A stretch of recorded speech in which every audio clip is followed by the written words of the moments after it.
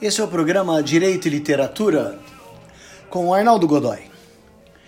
No episódio de hoje, o caso dos exploradores das cavernas, um livro de Lon Filler.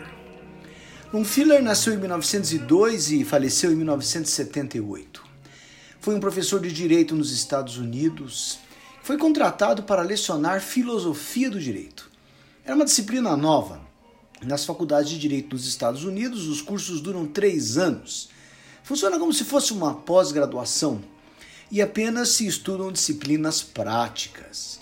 O método utilizado é o chamado método socrático. Os alunos estudam casos da vida real e, a partir dos casos, extraem as regras de direito. Como estudar um caso prático onde não há um caso prático? Simples. Filler inventou um caso para estudar. O caso dos exploradores das cavernas. Apresentou um problema, uma situação limite, e mostrou como vários juízes decidiriam a questão. Em cada uma das decisões, ele explicava uma corrente de interpretação do direito, como nos Estados Unidos essa interpretação se fazia. Vamos então ao problema. Em um caso localizado no ano de 4300, do qual se separa do mesmo modo como nos distanciamos da Grécia clássica, Filler nos coloca em face da universalidade dos problemas da justiça. O enredo é muito simples. 5 membros de uma sociedade espeleológica exploram uma caverna quando alguns deslizamentos de terra vedaram a saída. Não havia como deixar o local.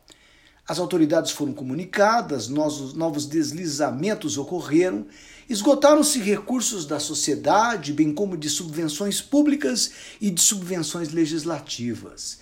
10 operários morreram na tentativa de resgate dos exploradores. Mantendo comunicação por rádio, os exploradores foram informados de que o resgate ainda demoraria cerca de 10 dias. Isto é, caso não ocorressem mais deslizamentos e se tudo corresse bem a partir de então. Não havia mais alimentos. Um dos exploradores sugeriu que se fizesse um sorteio e que o perdedor fosse devorado pelos demais.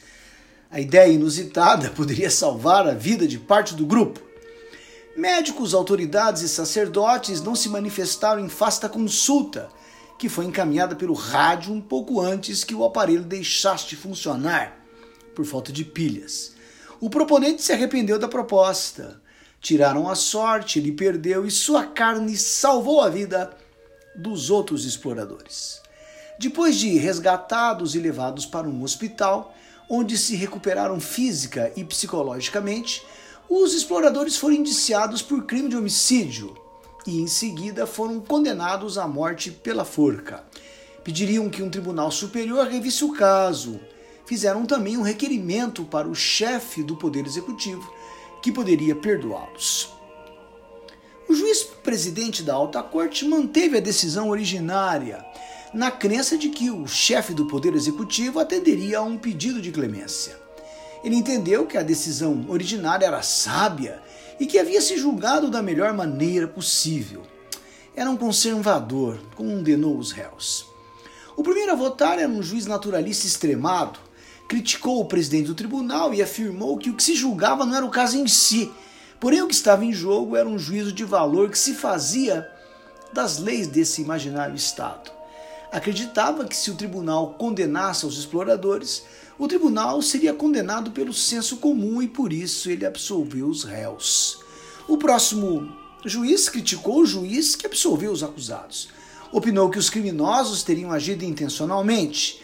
Afirmou que se houvesse um dispositivo legal específico relativo ao canibalismo, a questão seria diferente. Então ele poderia condenar os réus. Por isso, no entanto, porque não havia lei contra o canibalismo, absteve-se de votar. O próximo juiz condenou os réus. Como opinião pessoal, enfatizou que os exploradores já haviam sofrido demais e que deveriam de ser perdoados. Porém, era uma opinião pessoal, ele registrou isso, e insistia que deveria julgar de acordo com a lei. Não queria discutir o que era justo, o que era injusto, o que era bom, o que era mal. Ele deveria definir a correta aplicação da lei que previa a pena de morte para a prática de homicídio. Era um típico positivista. O último juiz a votar inocentou os réus. Apelou para uma sabedoria prática que deve se aplicar à realidade humana. insistia que o judiciário não poderia perder o contato com o homem comum. A opinião pública queria a liberdade dos réus e argumentou que a opinião pública deveria ser levada em consideração. Objetivava a aplicação de um senso comum. Parecia ser uma pessoa realista, ainda que cedesse à pressão. Com o empate, 2 condenações, 2 absolvições e uma abstenção, o juiz-presidente incitou aquele que se absteve de votar para mudar de opinião. Esse manteve a decisão e, portanto, os réus foram, de fato, condenados à forca. Essa instigante prosa literária de Longfellow problematiza uma questão central na filosofia do direito. Opõe o positivismo ao justnaturalismo, o realismo jurídico e o conservadorismo, esse último modelo marcado pelo voto do juiz que se recusou a decidir. Um positivista condenou porque havia lei contra o homicídio. Outro positivista absolveu porque não havia lei contra o canibalismo. O justnaturalista ouviu a opinião popular. O realista acreditou que os réus já haviam sofrido muito. O conservador não opinou, ainda que seu silêncio, ele sabia disso, implicaria em condenação. Creio que prepondera nas decisões dos vários juízes as percepções prévias que tenham do assunto. Uma chave para que se coloque em dúvida se a justiça é feita de leis ou se é feita da discricionariedade dos intérpretes das leis.